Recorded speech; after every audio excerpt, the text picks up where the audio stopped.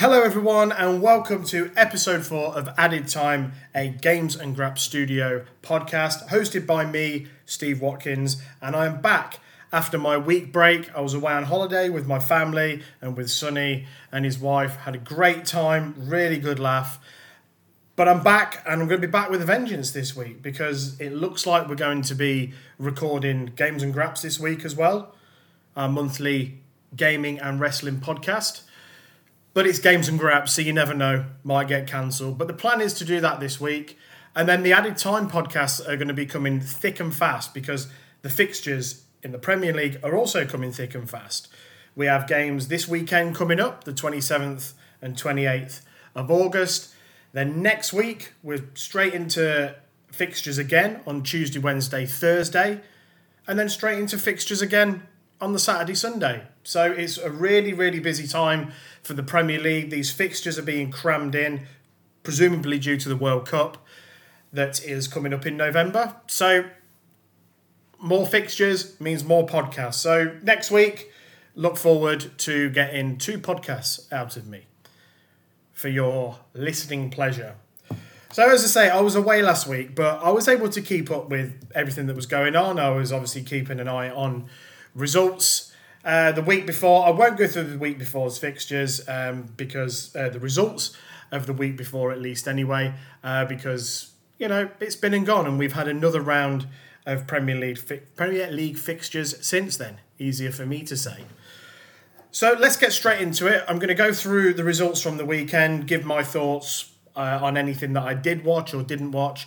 And then we'll go from there. I'll talk about some transfers and then we'll preview this weekend's fixtures. Let's not do an overly long podcast today. You're going to have to listen to me quite a few times over the next couple of weeks anyway. So let's not go into too much detail on stuff today. Let's just whiz through it and go from there.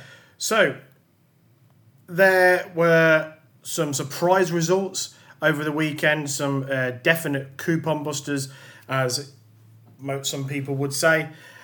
So let's start with Spurs entertained Wolves at the Tottenham Hotspur Stadium. Spurs winning 1-0, Harry Kane with the goal. I managed to catch bits and pieces of this game. So I won't go into too much detail about it because I can't give a great opinion on it. But obviously Spurs have had a wonderful start to the season. They picked up a draw the previous week against Chelsea, where actually I thought Chelsea were the much better team, but they picked up that draw. So that's 7 points from the first 3 games for Spurs. Wolves are yet to pick up a win. They did get a draw at Fulham the previous weekend, but you know there is a little bit of trouble at Molineux with results not being great, stretching back into the back end of last season. So one to watch out there for. I think Bruno Lage could be under a little bit of pressure if results don't pick up soon. Next up, Crystal Palace beat Villa 3-1. Villa took the lead really early on in this, but Palace came back, winning Wilf Zaha with a couple of goals. And Palace are going really good. I'm really impressed with them. I think Patrick Vieira's done a great job in there in the season and a bit that he's been involved. And I do expect them to finish in the top half this season, Crystal Palace. In terms of Aston Villa, there's a lot of Villa fans that are unhappy with the way that things are going under Gerrard. There's been a stat flying around that Gerrard's record at Villa is now worse than Gary Neville's record at Valencia, which I know is an odd comparison to make, but when you think about how vilified Gary Neville was about his time at Valencia and Gerrard's not really pulling up trees, it seems, if you go by the stats and the money that has been spent there. I said it in the first podcast, you know, Villa fans are going to be expecting this season better. They're going to be expecting better than 14th. And so far, it's not happening. So, we'll see. Again, not sure whether Gerrard's going to be anywhere near sacked or whether the owners are going to keep trust with him. We shall see on that one. Everton drew 1-1 with Nottingham Forest. I believe Forest took the lead, and then Everton got a goal with a couple of minutes to go. So, yeah, both goals came late on in this game. Both of them, the 81st minute from Forest and the 88th minute from Everton. So Everton, again, they're picking up results like this, but they really need that focal point. And there's some fairly big transfer news coming out of Goodison, which I'll go into in a little bit. Forest, they're doing what they can. They're spending like crazy. They've spent 44.5 million on Morgan Gibbs-White, which just seems like crazy money to me. But it's a player that Steve Cooper has identified, a player that he's worked with, and he clearly trusts him. And you never know, this could be the making of him. But we shall see. At Craven Cottage, a thrilling game, 3-2 Fulham won against Brentford. Again, Brentford having to go 2 goals down before they decided to wake up. Unlike the previous week where they did annihilate Manchester United 4-0, a result I did not see coming. It was 4-0 at half-time, as you all know. Since then, a lot has happened at Old Trafford. But let's go back to this game. A great win for Fulham. Mitrovic with the winner in injury time. Ivan Toney had a goal disallowed for a marginal VAR decision, which, I do think that VAR has its positives. It can clear up some really, obvious, things that are clear and obvious in terms of an error.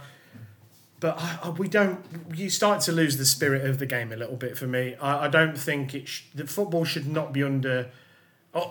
it shouldn't be under the microscope that it's under in terms of, was that person's shoulder slightly ahead of the defender? Look, like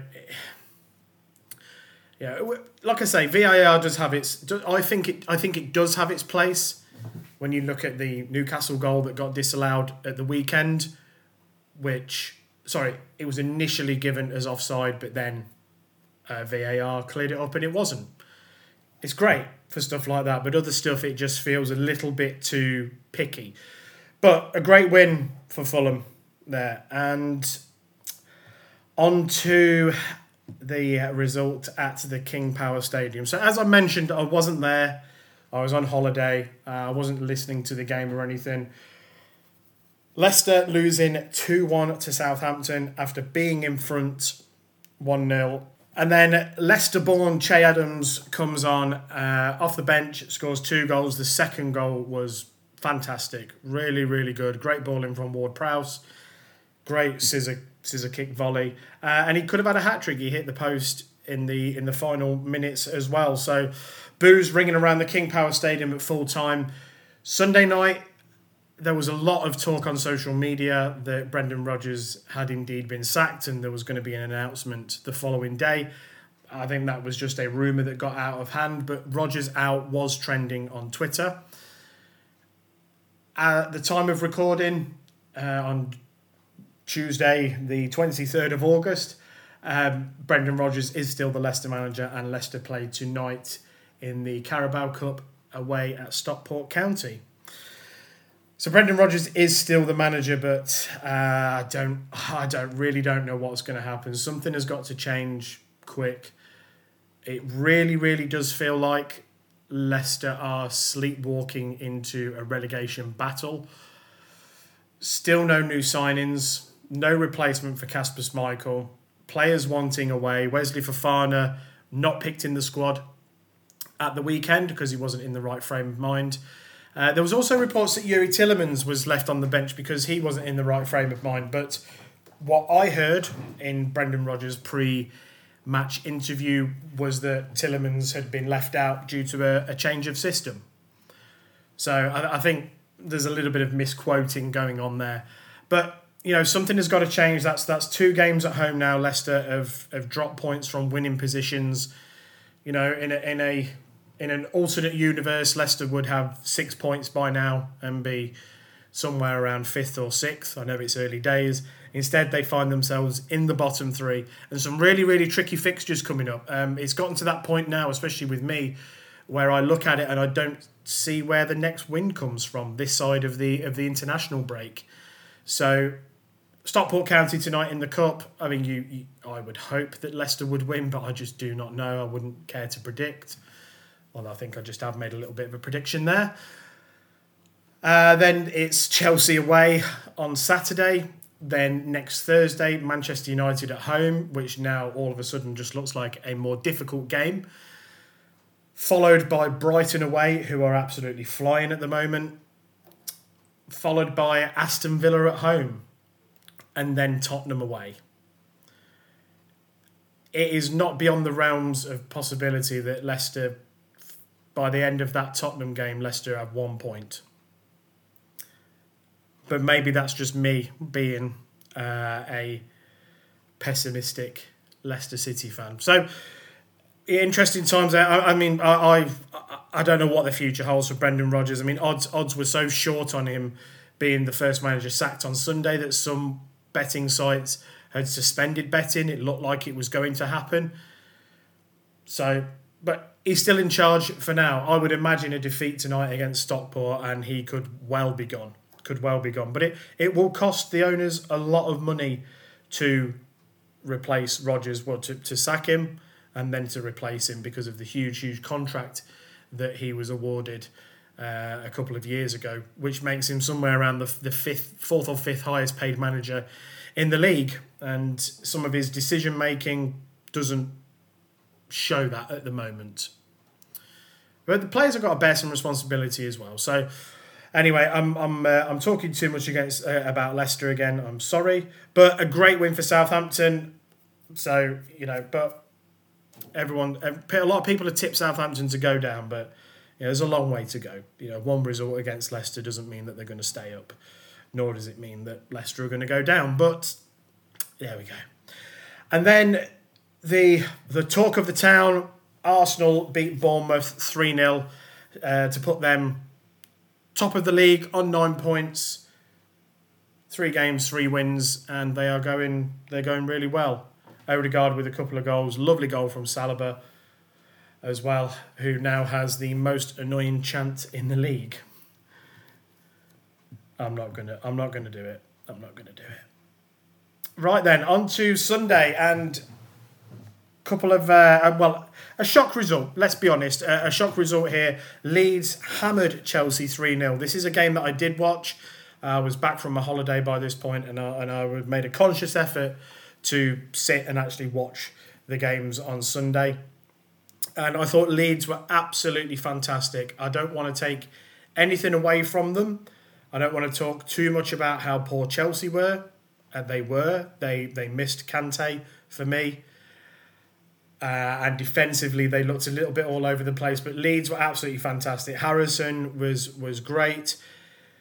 The midfielder, looks a player. Really busy, really energetic. And Chelsea just could not cope with the press that Leeds were putting on. It was the Leeds we have come to know a little bit, with the high press that they did under Bielsa.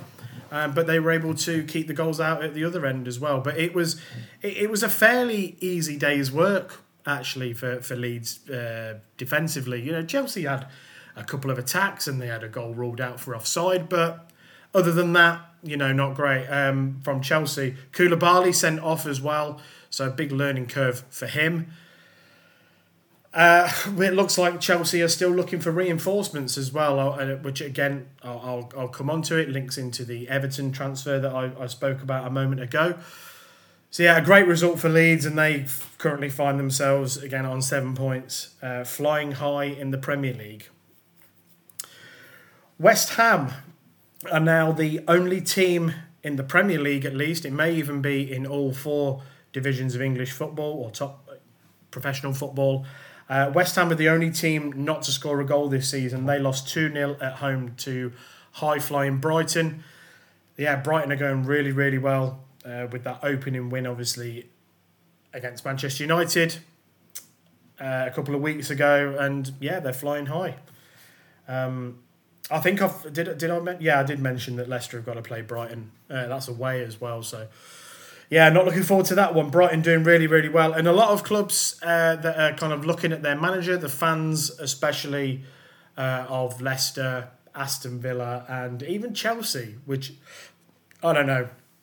I think there's a generation of Chelsea fans who are just used to this hire 'em and fire 'em mentality that they had under Abramovich. I have seen a few Chelsea fans on Twitter saying that they would like to see Graham Potter at their club. I've seen Villa fans say the same, and I've seen Leicester fans also say the same.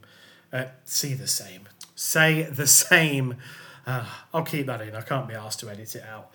So, Brighton doing really well. Can they keep hold of their manager? I imagine they would do. He seems like a fairly loyal guy to me. And then the final game on the Sunday was an absolute barnstormer of a game. Newcastle versus Man City. Some people calling this the Oil Classico for obvious reasons. Man City took a really early lead, and then Newcastle were brilliant. You know, Almiron scored, Callum Wilson with a fantastic goal, and then in the second half, Kieran Trippier scored a wonderful, wonderful free kick. And at 3-1, it looked like game over. But then in hindsight, I kind of think to myself, they made that 3-1. That 3-1 was too early. There was plenty of time still for Man City to get back into it. We know what Man City can do. They've got the quality. They've done it before. They did it on the last game of the season to win the title. They came back. So Kieran Trippier scored on the 54th minute to make it 3-1. Haaland scores on 61. Bernardo Silva on 64. And it finishes 3-3. What a game. What brilliant game of football. Really good. I thought St. Maximin was amazing. Kyle Walker, who, you know, I do think is a fine defender. He just did not know how to deal with him at all. And I thought Nick Pope had a really, really good game in goal as well. He did keep Newcastle in it. He made some really vital saves as well. So, yeah, a well-deserved draw. You know, you can go 3-1 up against... You can go 3-0 up against Man City with 10 minutes to go. You're not guaranteed to win the game. So, you know, I don't think Newcastle fans should be disappointed. You know, you can be disappointed at losing or dropping points from a winning position, but when it's Man City, that you can kind of forgive the team a bit. And what you saw from Newcastle was effort. You know, people that have bought into whatever, you know, players that have bought into whatever Eddie Howe is wanting them to do. The fans are behind them now because of the new ownership. So, you know, credit to Newcastle, they'll keep going. But Man City, you know, they've dropped points for the first time this season, but I imagine that they will still be in the top two come the end of the season. And then the big game last night, Manchester United versus Liverpool. And wow, Manchester United, who the previous week, as I mentioned, had been annihilated 4-0 by Brentford. A week where the players have come under scrutiny, the owners have certainly come under scrutiny. United responded last night by dominating Liverpool, who do have injuries, but I don't think that is any excuse really for how they played last night. I thought defensively they were really, really poor, but United were pressing, they were energetic, they were at it. It was one of the best games I've seen from Bruno Fernandes for a long time. Harry Maguire was dropped to the bench, Martinez, however you pronounce it, and Varane were at centre-back. And this was a game that I thought, even pre-match, I thought this will suit Martinez, because the previous 2 weeks when United played Brighton and Brentford, he was targeted because he's not the tallest. I believe he's 5'9", and for a centre-back that is very small. And they targeted him. But Liverpool were never going to do that. Liverpool were going to play the way that they play. And what you saw from Martinez was his ability to read the game, put the tackles in, put the blocks in where needed, you know, decent range of passing as well. So that sort of game suited him. What will be the test now for Martinez will be, you know, how can he cope when some of the lesser teams think, right, let's put the ball on him and see how he copes with it in the air against our 6'3" striker. So yeah, but you know, let's not take nothing away from him. He was excellent last night. As I say, Fernandes was great. Great goal from Sancho. Really, really ice cold finish. Brilliant. And Rashford looked like the player that we've come to know in those first couple of years that he was in United's first team. He was bang on it and bang up for it last night. And someone who really impressed me when they came on, and I'd been told that in pre-season he was doing really well, I thought Anthony Martial looked like a different player. He came on in the second half because he has been injured. He came on and, I thought he did really, really well. But Salah got the Liverpool goal, and they had chances, and there was a little bit of a siege mentality in the last sort of 10 minutes, which you would expect given the quality in this Liverpool side. But Manchester United running out winners. And is this going to kickstart their season? We've seen it before with United where they can pull out a result like this. They can go away to the Etihad and win, and then the following week draw at home and be poor and whatnot. So we'll wait and see. But there's going to be players coming in at United as well, which I'll talk about shortly. So that was the weekend's results. As I say, some surprises in there. For me, obviously United beating Liverpool. Some people very disrespectfully were saying that United would get beat 4 or 5-0. I didn't think that. I did think Liverpool would win, and then on the day I changed my mind and I did have a little, it was a free bet. I had a bet on the draw. Bet responsibly, guys and girls. And obviously Leeds, another surprise result, but well deserved as well. Right then, let's move on to transfers and transfer talk and rumours and things that have happened. And the biggest one that came out of seemingly nowhere was Casemiro to Manchester United. So I was away with Sonny last week, as previously mentioned, and he said, there's talk on Twitter that Casemiro is going to United. We both said, nah, that won't happen. And within about 48 hours, he was pretty much a Manchester United player. And he was saying his farewell, or he's having his medical at United. And he is now officially a Manchester United player. He wasn't available for last night, even though he said himself, if it was up to him, he would have played. A lot of people have talked about the age of the player. And there's been a lot of talk about the transfer fee and the wages. So, to basically sum it up, the guy's 30 years old. He has been given a 4-year contract with an option for a year's extension. And he's going to be paid somewhere in the region of 375 grand a week, which puts him, if you believe the reports, it puts him on par with David De Gea as the second highest paid at the club behind Cristiano Ronaldo.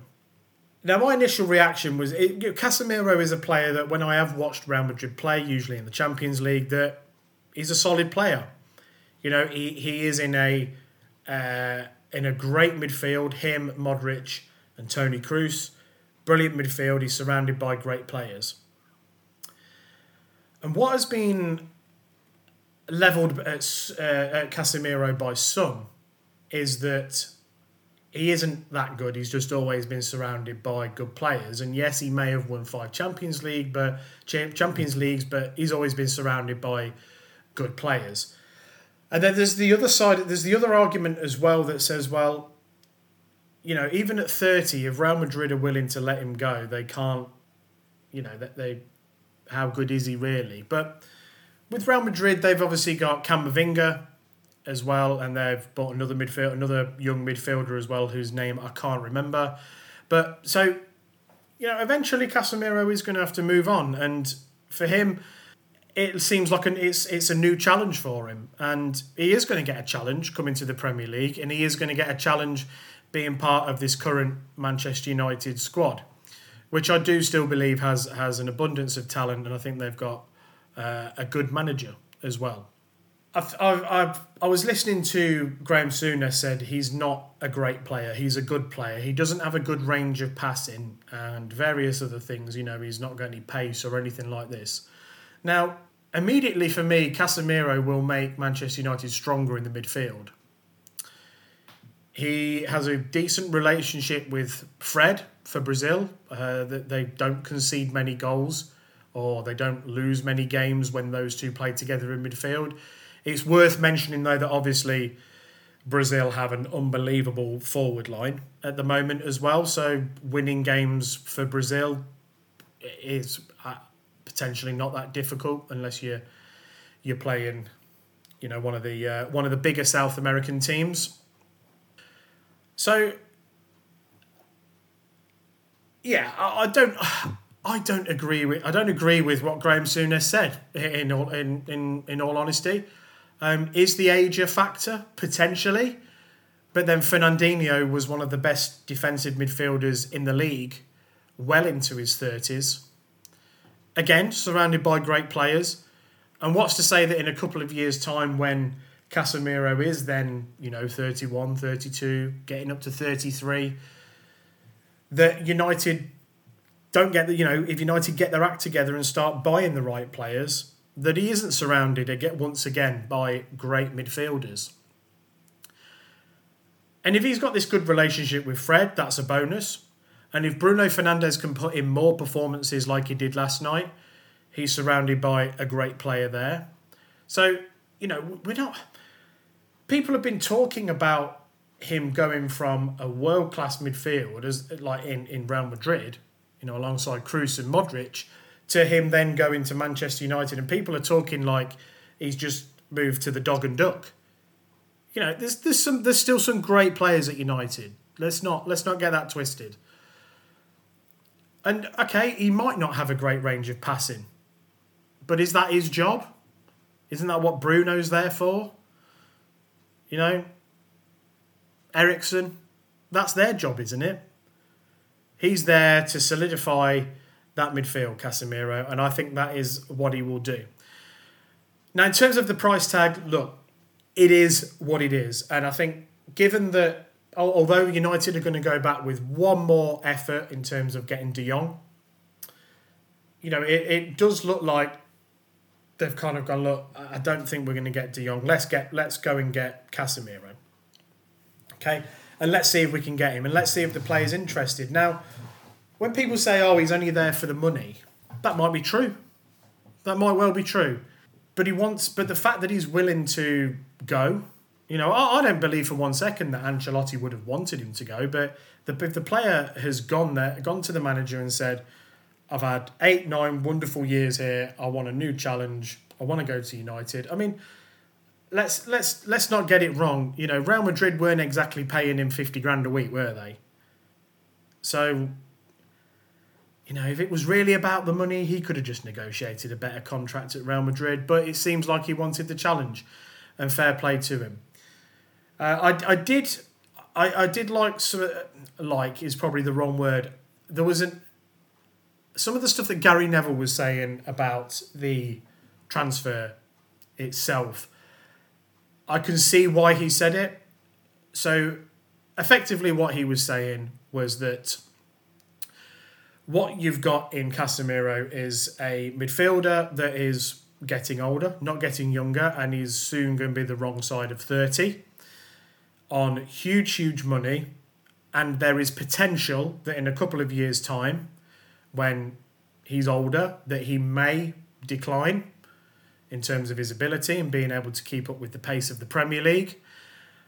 And whoever the manager might be, whether it be Ten Hag, whether it be a different manager, who knows, they're going to be stuck with a player on a long contract on big money that they just cannot get rid of because of how much money he's on. And that could be a problem at United. And then obviously he's on a lot more money than some of your other players, and what's to stop them saying, well, you're paying this guy this much, why aren't you paying me? So the word panic buy the words panic buy have been bandied around. I don't know if it's necessarily a panic buy. I do think it's a clever signing. I don't think it's a signing. It's a signing for now. It's what United need now. An experienced defensive midfielder, a winner, and he fits the bill perfectly. And if they've had to pay 60 million or 50 plus 10, whatever it is, plus 375 grand a week, which over 5 years is an extortionate amount of money, if they've had to do that to ensure that they can get at least a top 4 finish over the next 2 seasons whilst they really rebuild and then start to push for the title, it might be seen as money well spent. So, for me, Casemiro, good signing. Look forward to seeing him. I imagine I will see him when Leicester take on United at the King Power Stadium on the 1st of September. I'm not looking forward to that fixture now, that must be said. So, for me, Casemiro, thumbs up. I think it's be a good signing. And look, it's not my money. Well, it certainly ain't my money. I don't put any money into that club. It's not your money in reality. You know, what does it matter to you? As long as he puts the performances in, doesn't matter, does it? Doesn't matter. Yeah, I remember people kicking off when Man City bought Sterling for 50 million.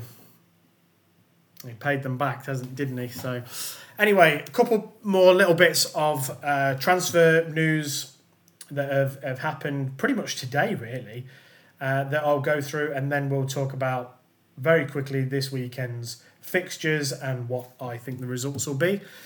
So today, Leicester have reportedly rejected a third bid from Chelsea for Wesley Fofana, believed to be in the region of 70 million plus add-ons. Leicester have rejected it. The stance is very clear from the club that he is not for sale, but let's face it, he is probably for sale, but it has to be the right amount of money.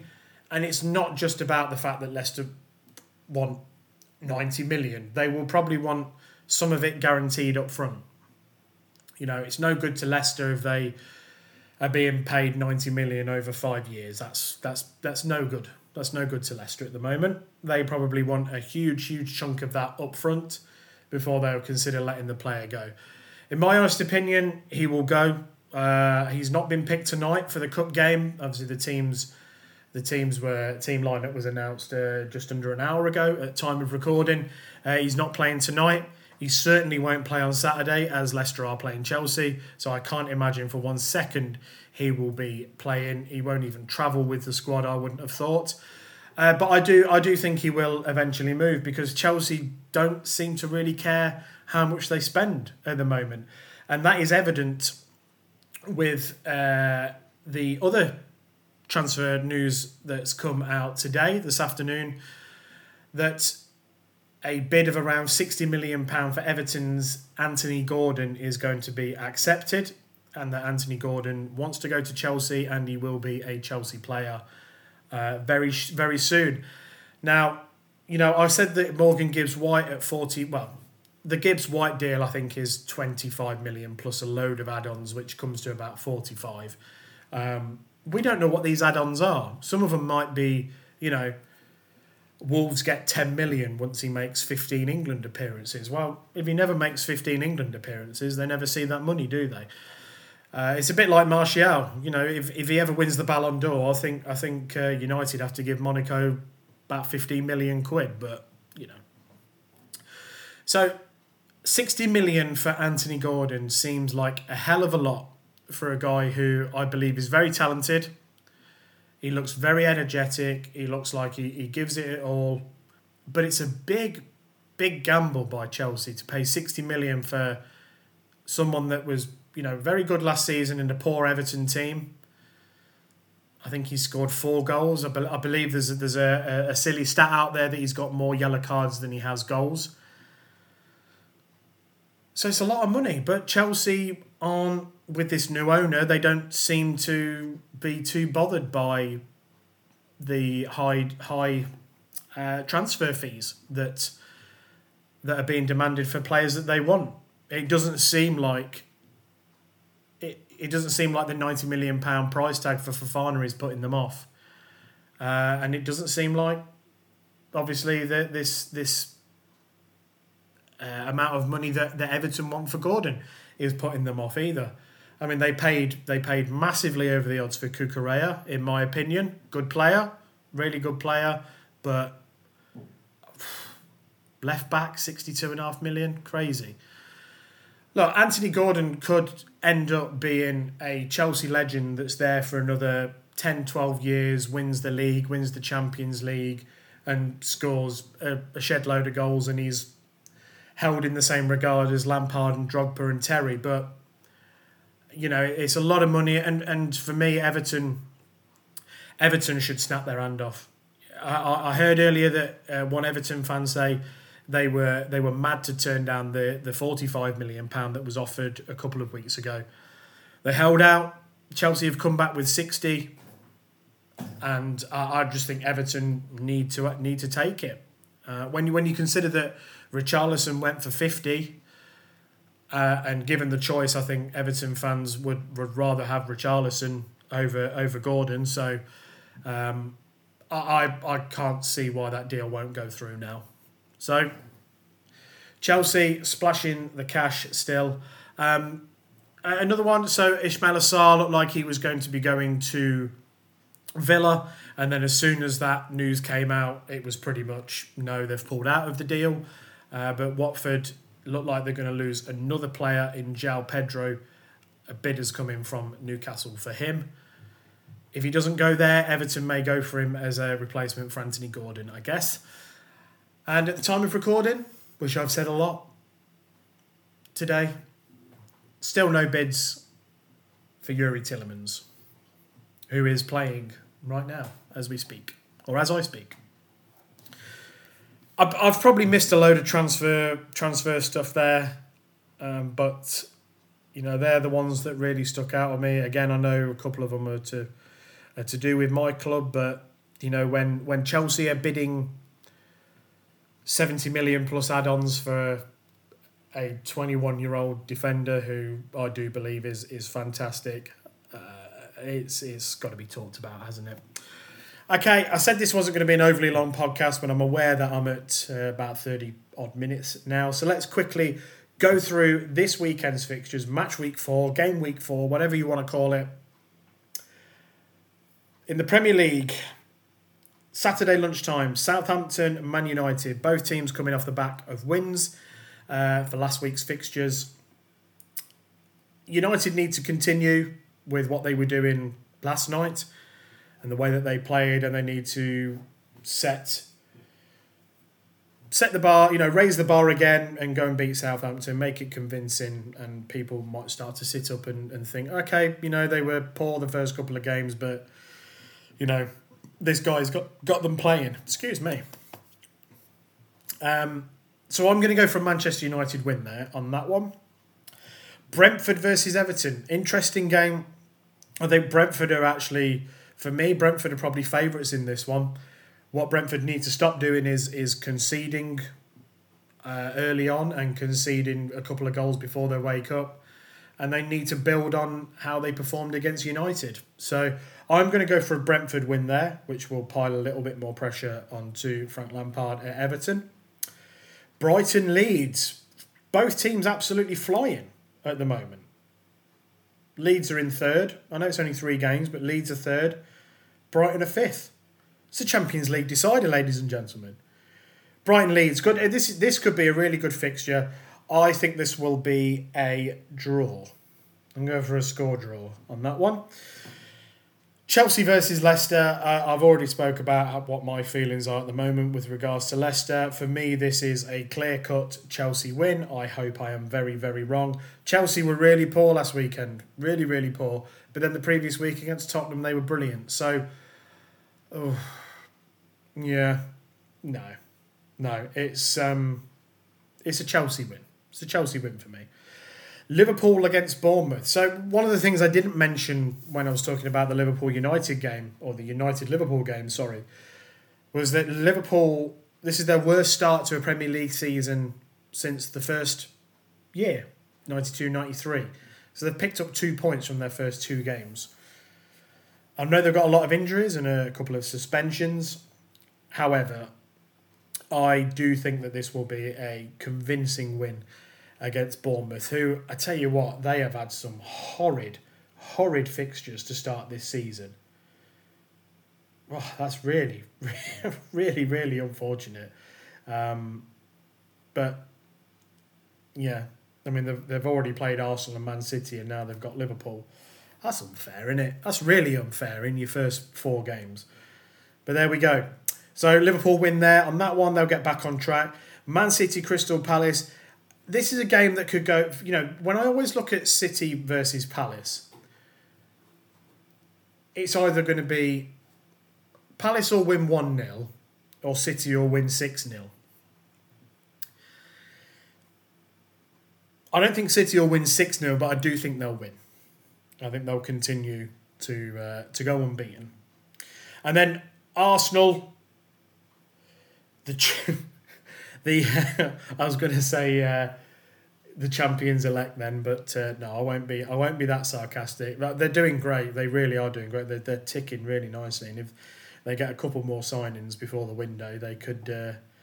It could be quite interesting. They've had some favourable fixtures. Let's not get that twisted. In their opening 5 games, they've had some very favourable fixtures. Although Palace away is not easy, and but they've got Fulham at home 5:30 on the Saturday, and I believe that they'll continue their great run and go 4 unbeaten, and yeah, they're going to win the league by 40 points. Sunday, we have Aston Villa versus West Ham. So, Gerrard under pressure, as I mentioned. West Ham yet to pick up a win, yet to score a goal. Something's got to give here. And I'm actually going to go for an Aston Villa win on this one, which that won't be good for West Ham. Bottom of the league after 4 games with no points, if that was to happen. Talking of a team struggling, another team in the West Midlands, Wolves are at home to Newcastle. So Newcastle, if you go back to last season as well, if you go from the point that Eddie Howe took over, the form guide for 2022, Newcastle are right up there amongst the top 4 or 5 teams. They've been excellent since Eddie Howe came in. I think they'll keep that going. I think they'll beat Wolves, and that will. Bit of pressure will start to show on Bruno Lage there. And then Nottingham Forest against Spurs. You know what? For me, this is a tricky one for Forest. I'm sorry. It's a tricky one for Spurs, in my opinion. Forest, the fans are going to be well up for it. 23 years since they've been in the Premier League, and they seem to be enjoying life so far. I think the crowd will be electric. I think for me, what Spurs do have is a squad of great players, world-class players, and a world-class manager. So I'm going to go for a narrow. Bloody hell, that was a bit of a Leicester accent slip there. Narrow. I'm going to go for a narrow Spurs win on that one. So that takes you up to 4:30 on Sunday, and as I mentioned earlier, we have a load of fixtures next week. So Tuesday, Wednesday, there's a load of fixtures, and then randomly Leicester are playing United on Thursday, the 1st of September, which I believe is the day that the transfer window closes. So that'll be interesting. And then straight away, Saturday the 3rd of September, the Merseyside derby, Everton versus Liverpool. So the fixtures are coming thick and fast, as I mentioned at the start of the podcast. So that's it from me for this week, for episode 4 of Added Time. Thank you very much for listening. Don't forget to check out everything else that Games and Grap Studio is doing at the moment. As I said, hopefully this month's Games and Graps podcast will be out. Finn is continuing to do his streaming over on Twitch, which is twitch.tv/TheFinnSteel with an E on the end. And Sonny will hopefully be recording another episode of The Clubhouse this week. Go check him out on all the socials. Search for Sonny Club, Sonny G. You'll find him. He's everywhere. Everywhere. Thank you very much for listening. It's greatly appreciated. I've been Steve, and I will speak to you next time. Goodbye for now.